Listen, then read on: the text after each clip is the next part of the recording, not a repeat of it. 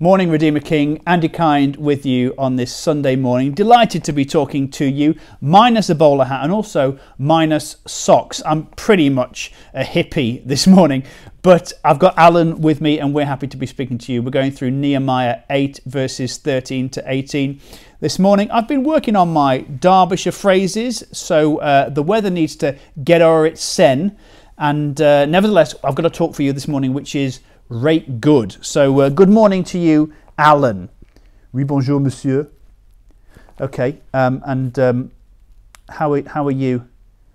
Oui, ça marche. Il y a 3 jours, je me suis cassé le bras, mais ça va mieux maintenant. Okay, can I ask you a question? Why are you speaking French? Parce que je suis français. Je viens de France. You come from France. I didn't know that. You speak such good English. Oui, je parle très bien anglais parce que ça fait longtemps que j'habite en Angleterre, mais non, au début, je viens de France. Ma famille me manque toujours, tous les jours. Your family are still over there and they miss you. But I'm sorry, I'm confused because I didn't realise you were from France because I got you from the Donnell Mill in Chesterfield and you cost $12.99. I'm sorry, I was mistaken. Oui, vous vous êtes trompé. La faute n'est pas à moi, monsieur. Yeah, no, I understand it's my fault. I'm very sorry. I'm very désolé. Oui, de rien. Allez-y, continuez faire votre discours pour ce matin. Okay, thank you. That was really weird. So we're going through Nehemiah, and Nehemiah 8:13 to 18 is another relevant verse. The theme, the overall theme this morning, what I want us to get from this morning, is that you can look back on your past. You can see where God has brought you from in your past. You can celebrate with him in your present, and you can trust him for your future. That's what we're going to look at this morning. And it's relevant because you have a lot of people, obviously, in this time saying, well, what is God doing? What is God doing during this coronavirus? What is God doing during this pandemic lockdown? The answer is that God is doing what God is always doing and always has been doing. 2 Corinthians says, God was in Christ reconciling the world to himself. That's what God is always doing. He's doing the same thing now as he was during the Crusades, during the time of the plague and the Black Death, during all the wars that have happened. God's primary aim is to be in Christ reconciling the world to himself. Jesus says in John 8, before Abraham was, I am. Now I am, it's a pun. It means Yahweh, and that's the name that God gives himself in the Old Testament. But Jesus is saying, before Abraham ever was, before the great father of your nation was born, I am. I already was, but I am. There is never a point where Jesus is anything other than present. God is always present tense, and that might be quite abstract for us, but it is very reassuring because what it means is that whereas we are caught out by what's going on, the Lord is not caught out. Jesus is always present tense. Always. Think about it this way. If you imagine you're imagine yourself as a little character on a snakes and ladders board. And you're the little character, the little counter going forward. And the numbers 1 to 100 on the squiggly line are moments and events in your life. And you experience them consequentially. You experience them chronologically. You go from 1 to 7, etc., etc. And you can't experience 79 before you've experienced 3. But if the timeline of your life is the map or the track on that games board, well, God is the board. God is the board. It's maybe not the best analogy, but it gets us somewhere to understanding who God is or how unfazed God is by this. God is the board. God sees and experiences square number 99 just as presently and vividly as he experiences square number 1. So he's not caught out by what's going on at square 17, what's going on at square 88, because it's all happening in the same moment, in the same instant. God has come into time in Jesus, but he's also outside of time, and he sustains time. This is why people, a lot of people say, well, how can God answer prayers all at the same time? How can God answer everybody's prayers all at the same time? You know, an author writing a book, I've written a few books, and I might write in one of my books, Tom put the kettle on and then there was a knock at the door. Now for Tom, the character in the story, there isn't any gap between the kettle boiling and him going to answer the door, because it's happening within the time frame of the story. But for me, as the author, there could be months, and I'm quite lazy, so there probably is. There could be months between me writing the first part of that sentence and the follow-up sentence where Tom opens the door. And I might have gone away, I might be thinking about Tom a lot. The point is that God isn't fazed by the panic that we have about the present or about the future or about the past. So what is God doing in this pandemic? He's doing what he's always doing. He is in Christ, redeeming the world and reconciling the world to himself, and he will continue to do that. And the question is, are we ready for that? Do we want to be reconciled to God? If you hear his voice this morning, do not harden your heart. So I'm going to read the passage and then we shall continue. Nehemiah 8 verses 13 to 18. Here we go. On the second day of the month, the heads of all the families, along with the priests and the Levites, gathered round Ezra, the teacher of the law, to give attention to the words of the law.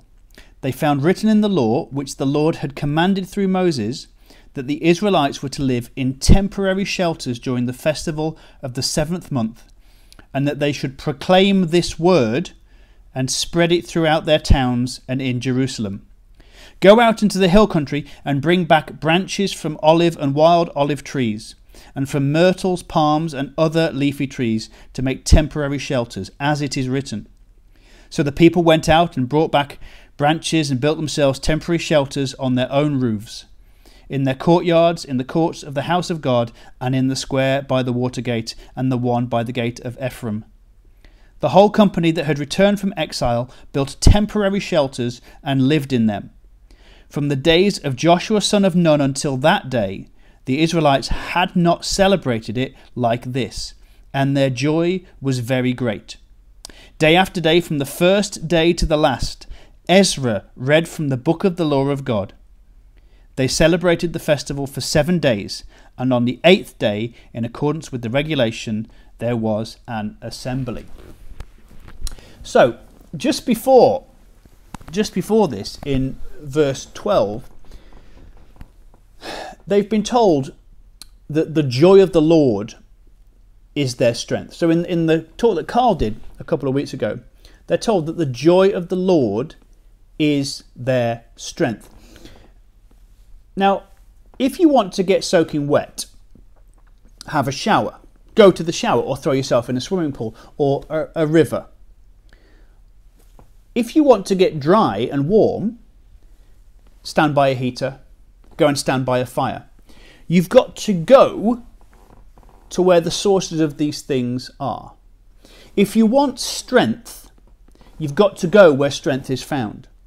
If you want to be full of strength, you've got to go to the source of strength, and that's the Lord. God isn't the allocator of strength. He doesn't just hand out strength and joy and peace like crisps at a terrible party. He is the source of these things. He's the source of strength. If you want strength in your life, if you want purpose in your life, if you want joy, you've got to come and be close to God. That's the deal. There isn't a place that God can send you to be strong without him, to be joyous without him. He is the source of these things. So they're told that the joy of the Lord is their strength. Stay close to the Lord and you'll get strength and you'll get joy. But then it says in verse 13, give attention. They were told to give attention to the words of the law. Now, this is interesting because after this massive backslapping, high-fiving crescendo of the joy of the Lord is our strength, they've been given an instant warning. And the Bible is full of occasions where warnings and assurances are given side by side. So in Hebrews it says we must pay closer attention to what we've learned so that we do not drift away. The book of James says, be doers of the word and not just hearers. And it's always written to people who love Jesus. And all of these letters, all of the letters in the New Testament have encouragements about how much God loves us. But there's warnings. It's not enough for you to have heard the gospel. It's not enough to believe the gospel. Even the demons believe that and they tremble. It's not enough to hear as a concept that the joy of the Lord could be your strength. You've got to pay attention. You've got to pay attention to what the words are saying. You've got to understand who God is, how he can help you, but what is required of you. And all that is required of you is to be in his presence. And for us, one of the ways that we can get into his presence is by reading his word, by understanding what he says about us, compared to all the lies that we hear about us, even the nice sounding lies that we hear about us from society. You know, L'Oreal says you're worth it. Well, what are you worth? You're worth buying their products. Jesus says you're worth it. What are you worth? You're worth dying for. But we've got to listen. We've got to pay closer attention. We've got to give attention. So it said in verse 12, they had great joy because they understood the words that had been made known to them. But understanding, again, isn't enough. Understanding that Jesus loves you isn't enough. You've got to journey with him. Follow, don't fake. He wants followers, not fakers.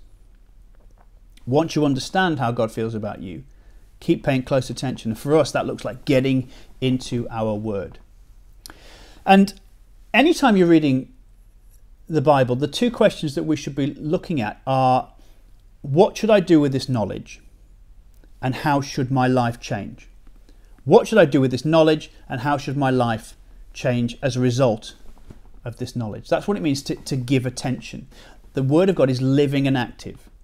And we need, those of us who are living, need to be actively engaged with it. Let me give you an example. Because the point is that if we're not in our Word, I know we say this a lot, but that's because it is really important. And if we're beating the same drum, it's because it's the drum that needs to be beaten the most. About a year ago, I went down to Bedford to a Randy Clark conference. Now, Randy Clark, very famous within Christian circles, particularly those of us who would call ourselves charismatic Christians and beyond that sort of spectrum. Randy Clark, largely responsible for a lot of the charismatic stuff that you see going on. He's quite old now, but I went down to this thing in Bedford and I really wanted to feel the Holy Spirit. I really wanted to feel something. You know, I know God and I love God. I've had loads of experiences with him, but I wanted another one. I wanted something to kick off. And Randy Clark said, right, we're going to just pray for the Holy Spirit to come and just anoint and bless people and touch people in different ways. So everybody get ready. There's like 400 of us there. Everybody close your eyes. And when you open your eyes, if you felt the Holy Spirit moving in you, then come forward. It was a bit wacky, but I am a bit wacky. So I'm standing with my eyes closed, and when I opened them, half the room had gone forward. Half the room was already at the front because they'd felt a tingling, genuine or self-imposed. That's not the point I'm trying to make. But I didn't feel anything. But what I did feel was absolutely gutted. I felt really lonely. I felt really dejected. And I remember thinking, why didn't I feel anything? What have I done wrong? When's it my turn? When's it my turn to have an experience like that? And driving back from Bedford, I was I was feeling pretty low. I was chatting to the Lord about it in the days after that, and I remember feeling like the Lord was saying to me, what is it that you don't have that you needed that event to provide for you? You already know me. You already have a platform. You're already out on the street sharing the gospel. You have the gifts, that you have everything you need. I've given you these gifts. You're not lacking anything. And the point is this: when we're talking about giving attention to what the Word says, the Bible tells you lots of things about who you are in the light of who God is. One of the most dramatic things that the Bible tells you is that once you come to Jesus, you are adopted into God's family. You are no longer a slave, but a son or a daughter in royal robes that you don't deserve, but in them nevertheless.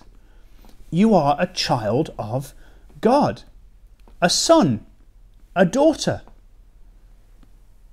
And this was really helpful for me. Because you know what? Reading in His Word that I'm a son means that when I go into a situation where I feel like an orphan, I know that it's not true. I know that my feelings are subjugated by the thoughts I have from engaging with the Word. The Bible is true, and you have to be transformed by the renewing of your mind. Feelings follow thoughts. When we engage with, when we give attention, pay closer attention, be doers of the Word, not just hearers only, we understand that God says that we are sons and daughters. We know that's true. As Jesus says in John 8, you will know the truth and the truth will set you free. That means when you feel like an orphan, you can own the feeling, but you can also show it the back door as readily as it's come in the front door. So that's what it means to give close attention. To be hearers, not just hearers of the Word, but doers also. So verses 14 onwards, they learn in the law that they were commanded to build shelters, temporary shelters, to celebrate and reflect on. It's called the Feast of the Tabernacles. To celebrate and reflect on the time when God rescued Israel from being out in the desert and the wilderness. And they're celebrating this as a result of what they're reading in the law. So verse 18, day after day, Ezra read. Now I know some Christians who would think the idea of day after day reading God's Word would be a chore. Oh, I've got to do this day after day. But this is not the model that's being found here. It says day after day they are reading in the law, and they had never celebrated like it, and their joy was very great. It's because we don't come, and we shouldn't come to the Bible just as a book to be read as homework, but as the primary means by which we engage with the living, sorry, a fly just went above me, engage with the living God. It's not a chore, it's a doorway into the throne room. When we're reading the Bible, it's a doorway into the throne room. So they're reflecting on the times they've been rescued out of the wilderness. And this is the interesting thing, this is why it's relevant. We feel as though we're in temporary shelters at the moment. This feels like it's dragging, this pandemic and this lockdown, but it is temporary. We're building temporary shelters, this online church thing. It's not going to last forever. But whilst we're in it, we can still celebrate, and we can take the chance and the time to look back on what God has done. And at some point we will celebrate the moment or the occasion or the season where God rescued us from this pandemic. And He knows when it's going to happen, because remember, He experiences all parts of the board simultaneously. We will celebrate the time when God rescued us from this season. But whilst we're in it now, we can still celebrate. We can still engage with His Word, celebrate who He is, look back on the times where He's rescued us in the past, have great joy in the present, and trust him for our future. This is what this passage is about, and this is so important. And this is the beauty of the gospel. A very popular phrase is, I don't have no regrets. I mean, that's how it tends to be said. And that's nonsense. Like, I have lots of regrets. I have loads of regrets. There's loads of things that I regret doing and not doing. Jesus doesn't say you shouldn't have any regrets, but Jesus does say you cannot plough a straight furrow by looking back. Essentially, you can't look back and continue to walk forward in a straight line. Because Jesus is present at all moments, now is always the time to come to Jesus. Now is always the time to repent. Now is always the time to say, okay, Jesus, I need you. Please, I need this strength. I need this joy that you're offering me. I'm coming into your presence to get these things. You are where you are. But when you come to Jesus, wherever you are, he is there in that moment with you. And it's always about, from here, where do we go? You cannot plough a straight furrow by looking back. And it doesn't mean that you don't have any regrets. But do you know what? Something I've learned over the last 2.5 years, maybe a bit longer, looking back, is that even though I've walked through the valley of the shadow of death, I needn't fear any evil because he's been with me. What a message of hope for people. Though we walk through the valley of the shadow of death, and the shadow of death is over us, all of us as a society. As Christians, we need fear no evil because he is with me. And he will make us lie down in green pastures. Not if we don't want to. I mean, he's not going to force you kind of to splay yourself on a lawn or anything. That's not the point I'm making. Under the umbrella of our good decision to follow Jesus, all of our bad decisions are covered with grace and redemption. Under the umbrella of our good decision to follow Jesus, all of our bad decisions, of which there are many, are covered with grace and redemption. Jesus is the great Redeemer. God was and is in Christ reconciling the world to himself. I have some big regrets, but I've just felt God's favour and his presence with me over the last few years. I can look back, and you know what, if God said to me, Andy, I can take you back to September 2015 when you agreed to go and run a retreat centre, which would end up being disastrous for you on so many levels. And I can take you back, and you wouldn't end up going to that retreat centre, and your life now would be easier and you'd have a lot more money. But the thing is, you wouldn't be a preacher, and you wouldn't be with your family at RK, and you wouldn't be doing the stuff evangelistically that I've called you to, because you just wouldn't have learned. You wouldn't have heard my voice. You wouldn't have read it in my word. You wouldn't have perceived that that's what I was saying to you. Would you like to go back? And I'd have to say, no, I'm all right here, actually, thank you. I think I'll stay here. I regret a lot of the things that happened, but I am where I am, and where he is, I am where I am, he is. He's always present with me. He's always present tense. Now is always the best time with Jesus. I remember, and this is just a final story to encourage us, that God redeems. And the things that we think we've forgotten, the things that we may have forgotten, because he's so immanent with us, he's so present with us. Like, what we think is a delayed callback is happening. It's happening in the present for God. So I did this gig at a Bible college in 2011, and I was quite good, but not very good at comedy then. And it wasn't a very good gig. I didn't do very well that night. I think I'd had a sluggish journey. It was a bit of a tough gig, and it didn't go very well. And at the end, I overheard this guy saying, "I didn't like that. I didn't think he was very funny." And I didn't get to speak to him really face to face, but he saw that I'd heard what he said, and I logged his face. And probably I think about him once a month, for the space of about 8 years. I thought about him about once a month, and imagine scenarios whereby, like one scenario where he was trying to storm a castle, and some knights on the ramparts gave him the hot oil, and he was incinerated. I used to, kind of imagine these scenarios, and then I saw him last year. I was doing a gig at a summer festival, and he came to one of my gigs, and I clocked him, and I knew who it was. I'd only met him once, but the animosity I felt towards him, because he didn't affirm me, my cloying need for affirmation. I knew who he was exactly, and I could tell that he knew who I was. And I did this gig. I was distracted. I did this gig, but actually, you know what? It was an amazing gig. And at the end, he made a point of coming up to me and saying, "I really enjoyed that." And I could see that I'd been angry with him for years, but he'd obviously been reflecting on it in some way as well. And at that moment, I realised the redemption that was happening and that had happened.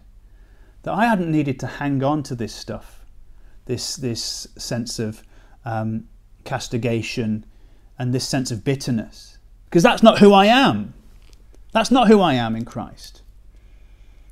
I don't need to be offended, because every insult of those who insult me has fallen on Jesus, Romans 15:3. So it was amazing. I had to chat with this guy, and I gave him a hug and prayed for him and his wife, and it was just an amazing moment of redemption. The point is that there are some storylines in your life that haven't played out yet, but be patient. Wait patiently for the Lord, because he knows what he's doing. He sees the end of the journey. He knows what happens at the end of the game. So just be patient, but pay close attention. Give attention. Day after day, read your word. Study what God says about you. Know that you're a son or a daughter and not a slave.